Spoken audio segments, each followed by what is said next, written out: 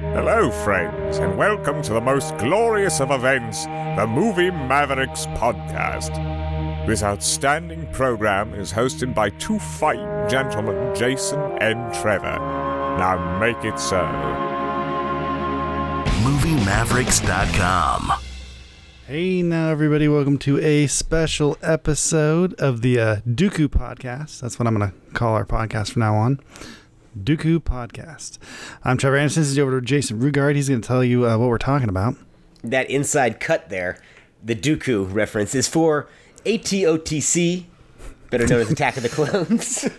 I hate that acronym, first of all. ATOTC. If you're into like the Star Wars universe, which I am absolutely not, I'm on the peripheral edges, I always see it referenced like that. And you're deep. You're deep. Come on. I used to be. Let's to be honest. I still have some of the action figures from the '80s, and I love Star Wars. Sure. But I'm from the era when we had nothing. From that dry spell between '83 and '99, when we had absolutely nothing to go with. Maybe some novels that were written that were outside of the canon. And there were comic books and stuff. There was some Dark Horse comic books. It's nowhere near as good. It's nowhere near as prevalent as it is today. I mean, right. Kids are just as overwhelmed with Star Wars material from the Disney Plus, the cartoons, and just a lot more of the It is insane how long the toys lasted, though.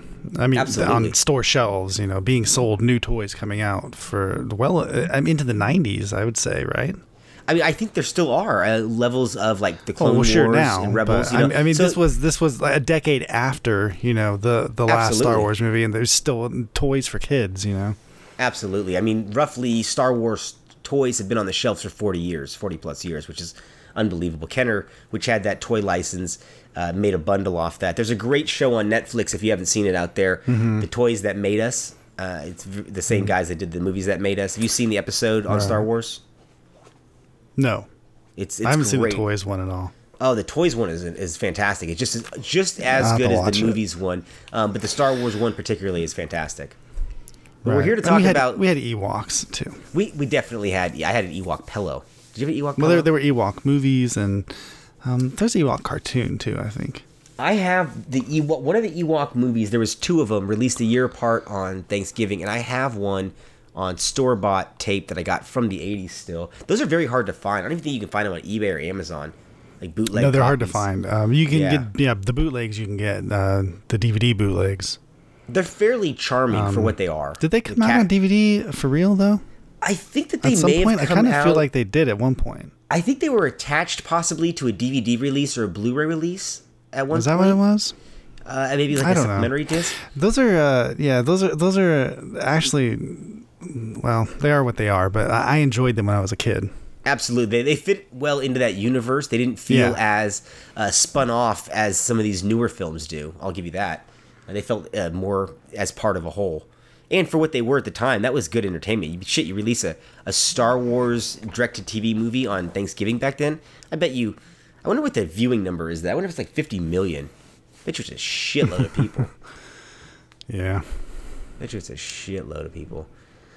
But we're here to talk about Episode 2, Attack of the Clones, as we make our march through the Star Wars films in order, which not in release order, but in story order. And I don't know if that's the best idea, as you alluded to last time out. What do you think? Yeah, I would say, I've seen all three of them now. We're just going to talk about two in this episode, but after seeing the prequels, I would say this is, if you're coming to this anew, definitely watch in release order. Watching an episode order just ruins too much, and these are really set up to be watched in release order, and for obvious reasons, because that's the order in which they were released. Mm-hmm. Right? It just makes sense. And they're working backwards and filling in gaps, and a lot of the things, I don't know if they'd hit better if you watch them the other way around. Way better. These are so because you're cold. watching. In episode 2, though, there's a moment where you're watching Jedi and Stormtroopers stand side by side and fighting, and the Jedis are like the kind of almost generals in a way during this movie. And I'm thinking, God, there's no way the importance of that would land on you if you hadn't seen 4, 5, and 6 first. Yeah, you otherwise it's just something that happens. It's not even that important. But if you know the front, or it's not the really backstory. It's, I guess, front story, but whatever. If you know 4, 5, and 6, then you know the importance of the clones, of this whole idea here in this entire movie. I gotta say, right off the bat, I still find this to be the worst Star Wars movie.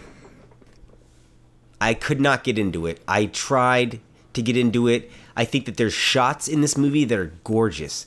There really are some shots in this that are good, but I think that this movie is all storyline in the fact that it has so much plot, it's almost plotless in a lot of ways, and nothing happens there's no excitement in this movie. It is so freaking dull from beginning to end, and what we are given in the form of entertainment comes in that last act, which is a long last act, and that arena scene, and then you said like the stormtroopers coming, but then that gets it's a chase, and then they fight again, and then Dooku and Yoda fight, and then Obi-Wan and Anakin fight Dooku, and that is not a substitute for the kind of excitement that was built with the Darth Maul fight. There's nothing here to get behind. You have to admit, though, even and I agree with you. The fights in this are less than what we got in episode 1, and specifically the Darth Maul fight's so freaking good. It's excellent. It just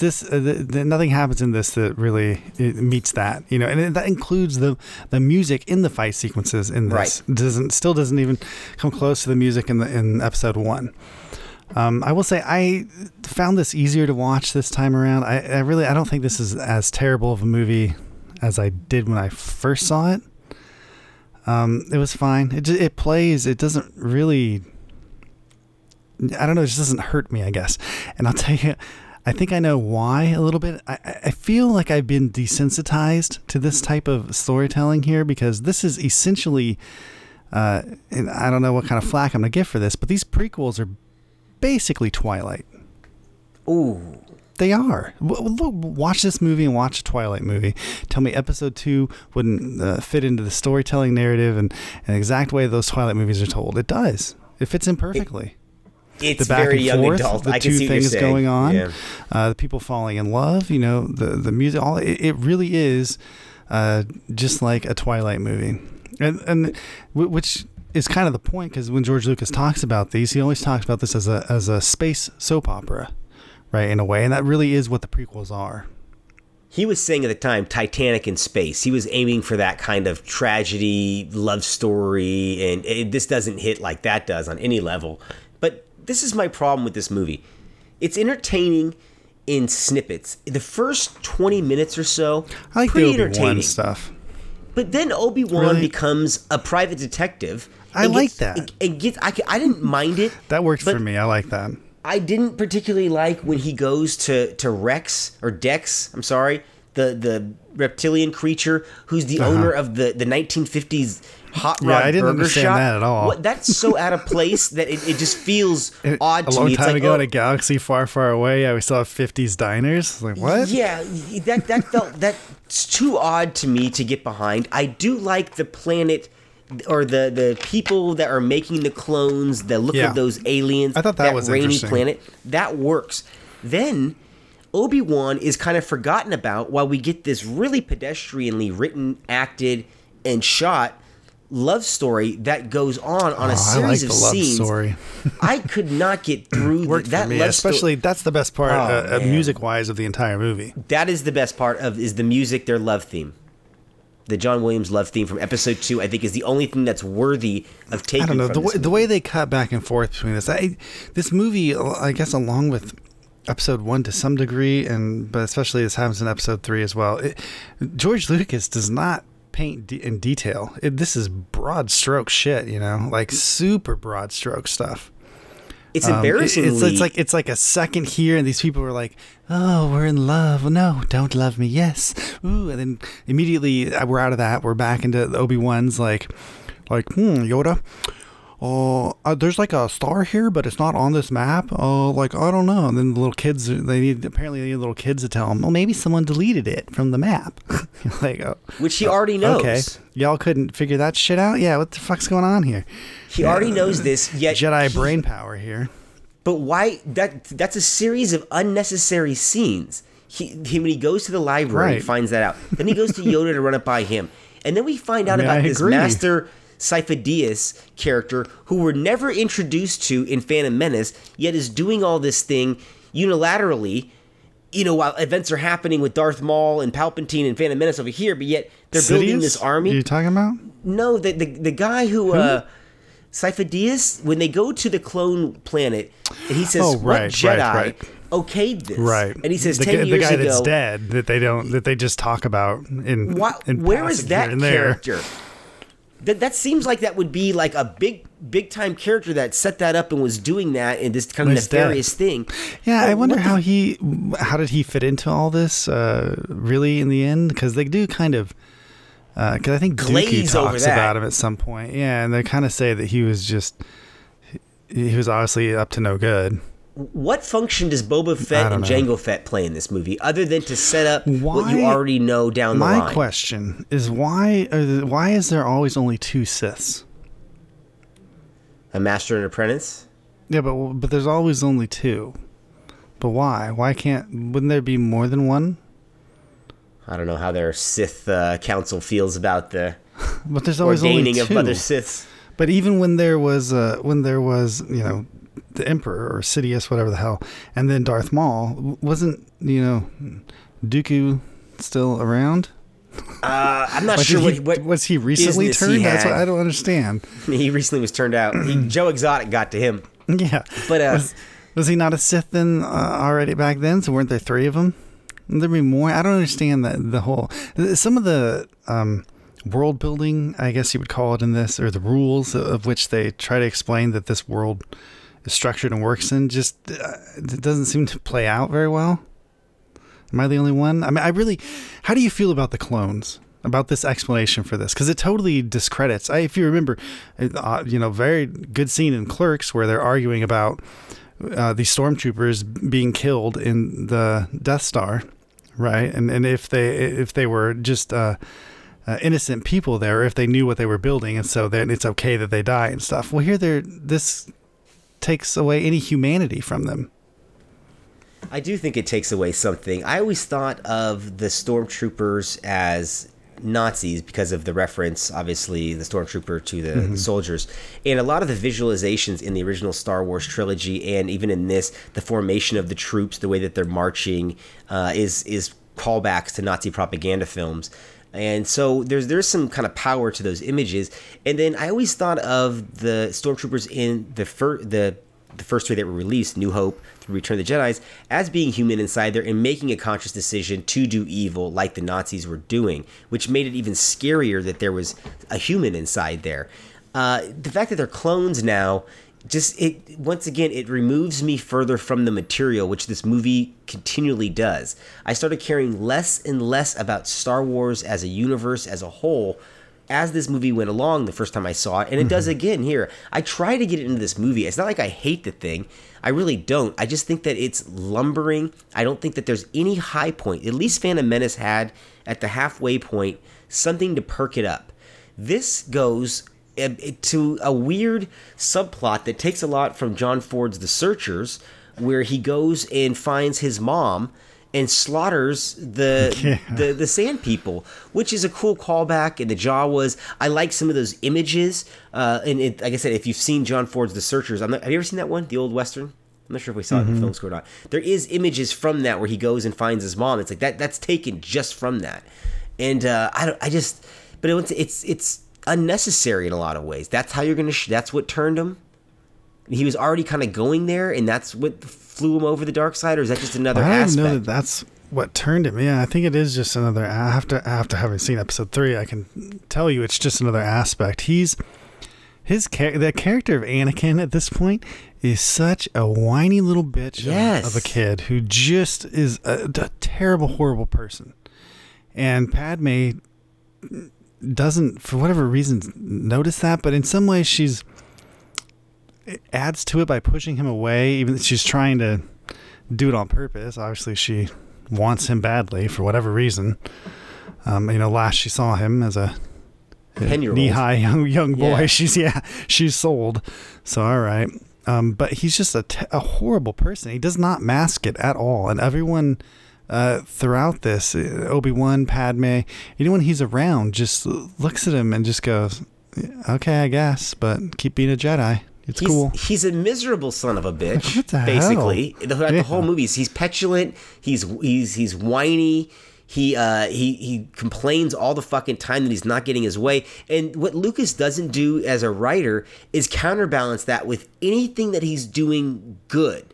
What's the moment? No, doesn't it seem like you just kick him out, right? Wouldn't you just be like, okay, you're not a Jedi anymore? But there's a moment where you could do something where you could counterbalance the evil nature with something where to give audiences like, well, there's hope in there still. But when he goes off on the revenge mission for his mom, that would have been the time to do something. Instead, they give him that he goes further down the well. It never happens. But yet it doesn't happen in episode 3 either, yeah. But he's back now, somewhat of a good guy, because now we're in the Colosseum and he's gotten the love confession from the girl he loves. No, it's all hidden, right? It's almost all hidden. I mean, Padme keeps it hidden as well. When he tells her this, her reaction to him killing everyone, and he even says the women and the children, like, I just killed everyone. He slaughtered her reaction is to help cover that up, is to basically say, okay, and excuse it and forgive it in such a way. And it's just such... It's such a weird choice to make, and it goes on through all the way to the end of this with him. He's not a very likable character in any way whatsoever. And the most likable character in the movie is, as far as I'm concerned, Obi-Wan, Ewan McGregor. Of course, but he's almost dumb. He's almost a Keystone Cop. That's what I'm saying. Why the private detective movie he's running around in, and he's behind the gun on everything. I like that version of it, but he's just an idiot. Yeah, he is an idiot. He's not very good. He's behind the 8 ball and figuring everything out that we are starting to figure out before him, and it doesn't mean anything. This whole episode doesn't mean anything. Well, they get the clones. They get the army, right? So that's the point of this episode, I guess, is to set up the furthering of the Clone War beginning. The Republic getting an army and stuff. And I mean, it doesn't really reveal anything else, because we already know that what the Senator's up to, right? Or, Palpatine. We already know what he's up to, right? That he's faking this war. He's basically got this droid army out there under his control, and he's faking the whole thing. This is all set up in the first one. So now we've just armed the Republic. Do you feel it's a little unfair in this movie who they are? That Palpatine gains his power based on Jar Jar Binks' fuck up?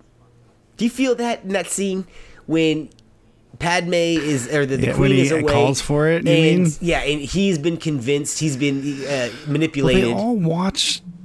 Why do the main characters all watch from the sidelines always in this movie? Isn't it? It's so interesting. It's so weird. Even in episode 3, it continues on. They just sit from the sidelines and watch everything happen. And it's, whether it's Padme or Yoda or whatever Samuel Jackson's character's name is, Mace Windu. They're just sitting there watching this stuff happen, and then they'll talk about it like they're worried about it, but they don't fucking do anything about it. They're very reactionary until it's too late. Yeah. But they all just sit and watch, and they're in horror, like, oh my gosh, I can't believe this is happening. But you're right. Once Jar Jar Binks gets pushed to the sidelines, suddenly he gets involved and does shit. But also what I don't understand is that this is a movie that is supposed to be like the last one. It's a kids movie, yet you have it's cut in with scenes about a fight for Senate control. This is the least family kids one, I would say. I would agree. Out of both of them. Out of the ones we've seen too far, the first ones that I've seen. So the first two. Even when you see episode 3, you'll see there's a big difference in feeling there. Even although that one goes obviously another direction altogether, but there's not a lot of I guess dorkiness, as you would say, if that works. There's it's not like it's as much goofy. There you go, there's a better word for it. It's just not a slapstick comedy type thing. Like this one's super serious for some reason. He's almost angry. I feel like there's a lot of anger behind this, that like Lucas was almost upset about the perception that the Phantom Menace was too soft, and he was going to give you something that was going to be, all right, well, I'll show you that these characters can have some sort of resonance and anger, and it's Shakespearean once again we're going with here, and it's not. This comes off as young adult literature, he like you said, wants it to be Twilight-esque in a lot of ways. But it feels like Twilight. I mean, it feels like when I was watching this, like I felt this before, and this is Twilight. Don't you? It's that feeling of it just washes over you so easily. It's just like, yeah. You kind of just give up. Like, yeah, okay, I get what's going on. Broad strokes, I got it. I just don't see why Padme. She is a smart person, perceivably, if she is the youngest she would go queen, for this guy? And she's a senator. I don't know. Yeah, why is she with this child of a person that she knew, some years back? It makes no sense. And even she alluded to her first kiss, and he gets all pissy about that. It's just a shitty movie in a lot of ways. And I think that I just remember how disappointed I was in this. And we were in school. And when this came out in film school, and I remember people going to the midnight showing and saying, okay, well, it's better than Phantom Menace. It's at least better than... And people wanted to get behind these so fucking bad that we were willing to take anything. And it was so... It still is disappointing as I see this movie. I still have the same problems with it. I just cannot... The flow of it is so off. That last act goes on forever. It's a series of action that after a while, it doesn't matter what's happening.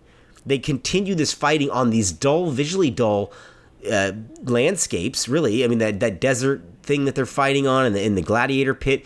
We're supposed to get behind that the Jedi are killing this crab creature and this fucking buffalo and these things. And then this droid clone fight that we've been hearing about for however many movies now. And this is what you give me? Yeah. I mean, I agree with you on that sense. There's certainly no... The droid army is obviously very helpful in the sense that they can just be killed willy-nilly. No one gives a shit. There's no blood or any of that kind of stuff. There comes a point... Yeah, well, there's no ethical conundrum there, right? But there does come a point in these movies where the Jedi do things that are not nice.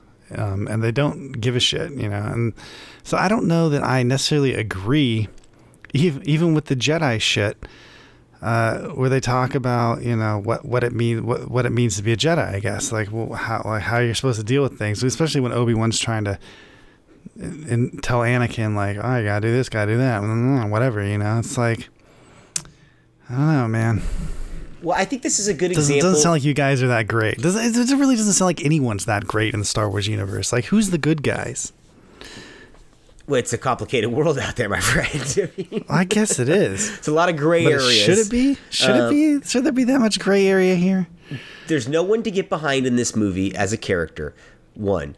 2, it's visually not as interesting as Phantom Menace or Revenge of the Sith, if memory serves. I still think they should have kept Qui-Gon Jinn until the end of this movie. Yeah, I agree. And Darth Maul at the end of this movie.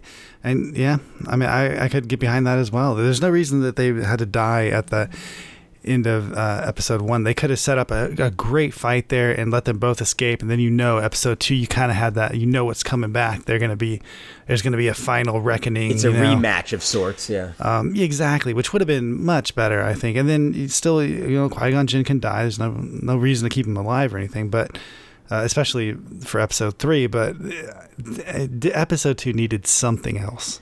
This is first of all, it furthers that Flash Gordon aesthetic that is way more prominent in Phantom Menace than it is in New Hope or any of the other ones. And that really comes across when Christopher Lee is hilariously riding on that scooter. And I'm telling you, I think that the 1980 version of Flash Gordon, the Mike Hodges film with Sam J. Jones, is more entertaining in a better movie than Attack of the Clones. This is, first of all, this Disney Plus is polishing the shit out of these movies. This has never looked this good. I saw this in the theater. Great. It didn't look this good. Did you come with me and we saw this in IMAX? This was a rare re-release in IMAX. Do you recall that?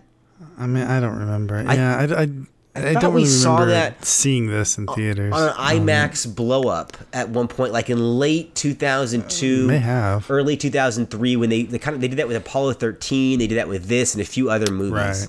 Right. And it was like the IMAX experience they were calling it. It wasn't a true IMAX screen. I don't know.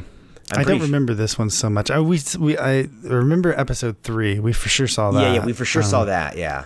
I don't know if I don't think we did. I don't think we saw episode 2. No, okay. I saw it. So I saw it on the IMAX, and like I said, I saw it was very disappointed coming out of it, especially having seen Spider-Man. And in episode 2, from like a historical box office, merchandising point of view, was supposed to be the movie of 2002, which was everything was getting out of the way of, which is why Spider-Man came out a few weeks early so that it could make some bucks before it probably got kicked to the side.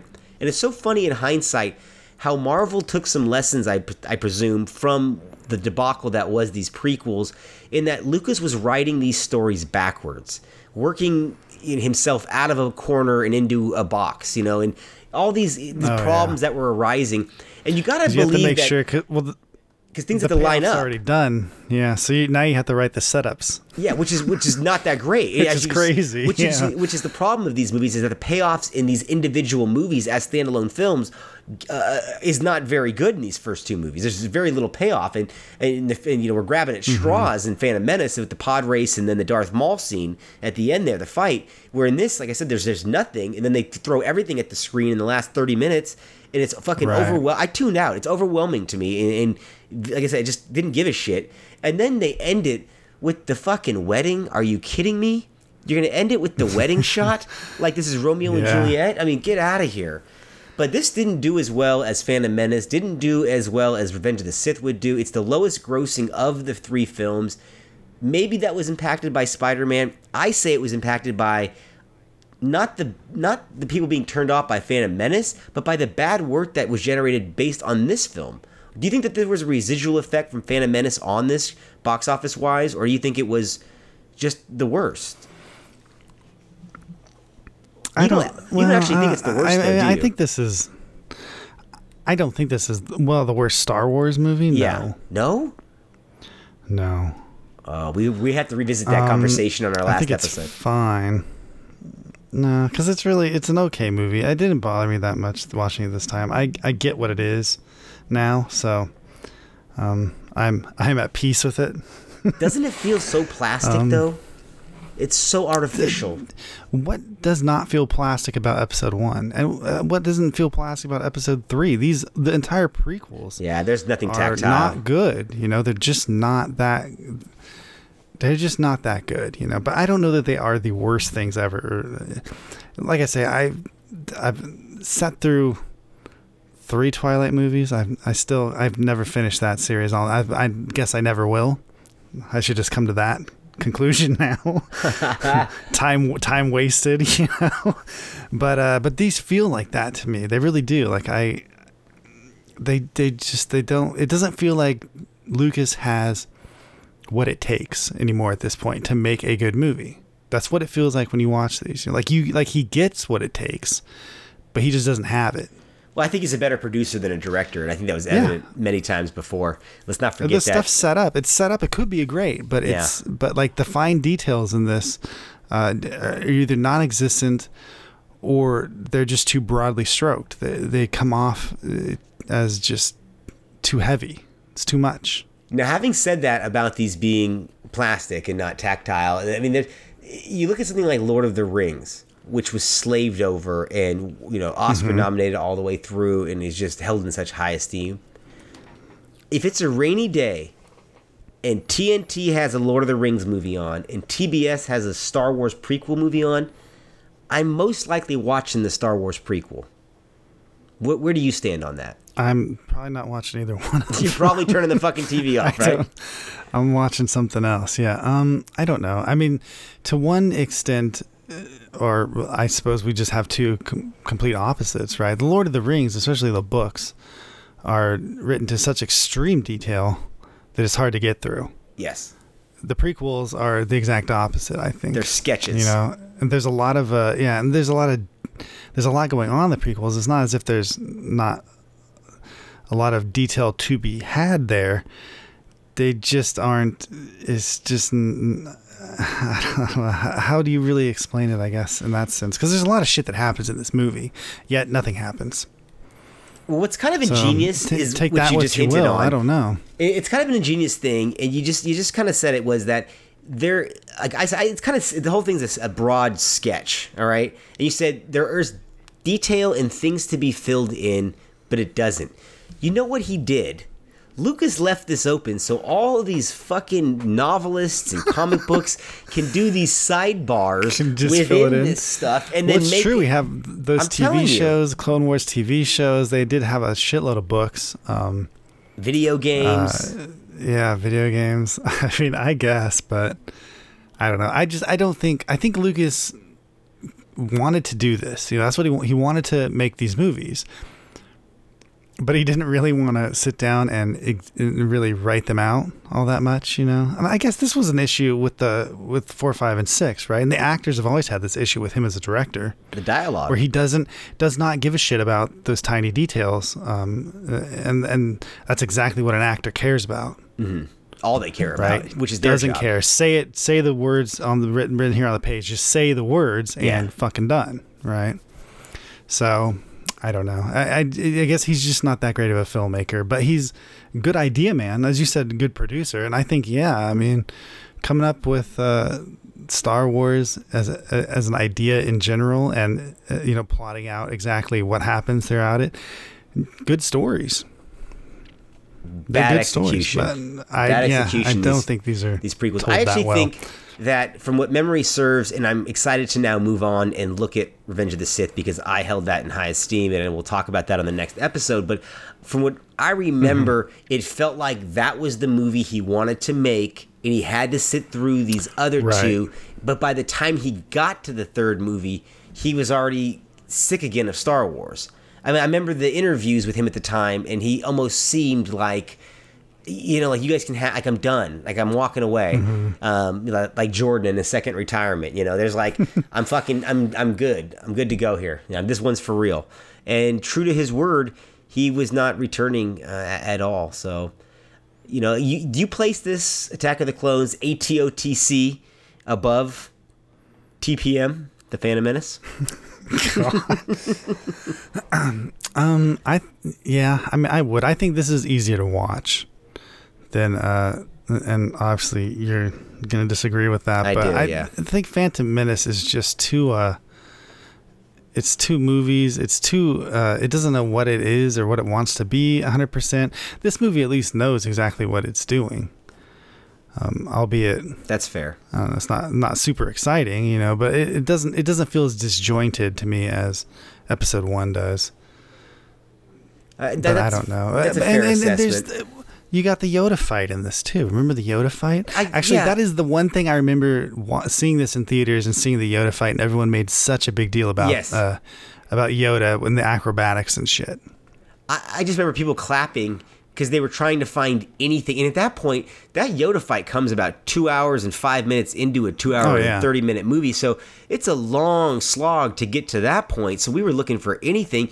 But even at the time seeing that, I thought the reason I always thought that the Darth Maul stuff worked, besides the score and was the choreography. And you had Ray Park, who was a hell of a martial artist, doing a lot of fancy shit. And Neeson and McGregor are playing off of what he's doing, but he's doing the heavy lifting in that scene. Here you have a computer-generated image and an older man. There's nothing there that's interesting. I mean, it's all. So you didn't like it? It's just not that I didn't like it. It was like watching a fucking cartoon. It was like there's nothing here. There's no choreography. There's no artistry. It was all done in a computer. And an older man who really didn't have any experience with green screen. I mean, I know exactly what you're talking about, because a lot of the fighting in Episode 1, when you have the droid fighting, and then all the droid fighting throughout Episode 2. And after a while, it just feels like, I don't give a shit about these droids. They're fucking, They don't do anything. They just die right away. Fucking good are they? Get rid of these things. It's a waste of time to sit here and pretend like we're having a big battle. Yeah, it's cartoonish in that. That's my big I complaint. agree with you. And the other thing is, why are these prequels, the Jedi are so inept at doing it? Like, look at Yoda. Well, just watch what Yoda does in episodes 1, 2, and 3, and where he ends up at going into episode 4, or going into that. Well, he's revered and knows. There. And here he's not that bright. Of course he is. I can't do shit. He gets defeated here. Obviously, he gets defeated in episode 3. No spoiler alert there, for anyone. Like, the dudes can't do fucking. He's a badass fucking Jedi guy, and he can't do shit. He definitely took an L in his fight against Dooku here, because this is he takes an L in episode 3 too. He takes an L in everything. He doesn't fucking know anything. Obi-Wan comes to him in this and is like, "Oh, but Master Yoda, like, what the fuck happened to this?" And Yoda's like, "Oh." Me, little and green. I don't fucking know. Ask the kid. Well, I thought that like, they were what? trying to. I always thought that with that, because Dooku was his Padawan, that it was supposed to be a foreshadowing of what was going to happen with Obi-Wan and Anakin in the next movie, with the hand and the whole nine. I don't know. I thought that was maybe setting something up that Anakin could see that your Padawan. I think the only thing that's been set up is that the Jedi are incredibly inept at doing much of fucking anything. Well, like you said, they're sideline players in this movie because everybody's in all the movies. By the time they decide to do something, it's too late. I don't really understand this. The Sith are, especially Palpatine, obviously, is just hugely more powerful than any of the Jedi. Well, what I'm looking forward to now is getting into a run of Star Wars movies that I really like. Yes. And I'm hoping that can carry me over into the new ones. Yes. And maybe I can skip over episode 8 to some degree in that realm, because I already know. I already know about that one. Oh, no. It's quarantine time, baby. You got to watch Last Jedi. I rewatched it recently. Oh, I'm watching it, but I mean, I'm hoping that I can get enough momentum to where you can blow through it. I think that you're going to appreciate Last Jedi a little bit more. It does, but I think you're going to appreciate it a little bit more because it's a lot of the things that you said about Attack of the Clones, which is at least it knows what it is, and it's a lot more serious than 7 or 9 for that matter. And it's the most like this fucking prequel in a lot of ways. Is that the same with all the middle ones? Because Empire Strikes Back, obviously the more serious. Yeah, it might be of those. So the middle ones just Empire set the precedent of the middle chapter being the cliffhanger, being the dark one. We look at Pirates of the Caribbean did that, Lord of the Rings did that. There's that was kind of the thing to do. You leave your characters in this cliffhanger. What's going to happen now? Tune in for episode 3. And that's a good segue out that we will be back with the next episode, which is going to be episode 3, Revenge of the Sith, as we continue our journey through the Star Wars films. And we're having a lot of fun looking at this through the quarantine. And if you don't have Disney Plus by now, I don't know who out there doesn't at this point. Everybody seems to have it. They really are cleaning these things up, and they're sharp. And there's extra little tidbits, I feel like, here. I feel like there's extra tags here or there, or especially in that sequence when Anakin slaughtered the Space Raiders. Was there a few more Space Raiders than I remember before? I don't know if they did that on the Blu-ray, but I don't recall there being that many shots of the people. Yeah, I mean, you're definitely seeing, in any case, the most recent touch-up version of these movies. Yeah, they're gorgeously done at this point. I mean, they look gorgeous. I can't think of another franchise. Have the most extra stuff than any of the others. So yeah. Well, I can't imagine any other franchise that's been gone through as much. Although I will say that you can tell even at this point, even after they've been touched up and had shit added to them over the years, they still look old. Like the CGI still at times is like. I still think that they have eyeline problems with the CGI because it's still the infancy in a lot of ways of that.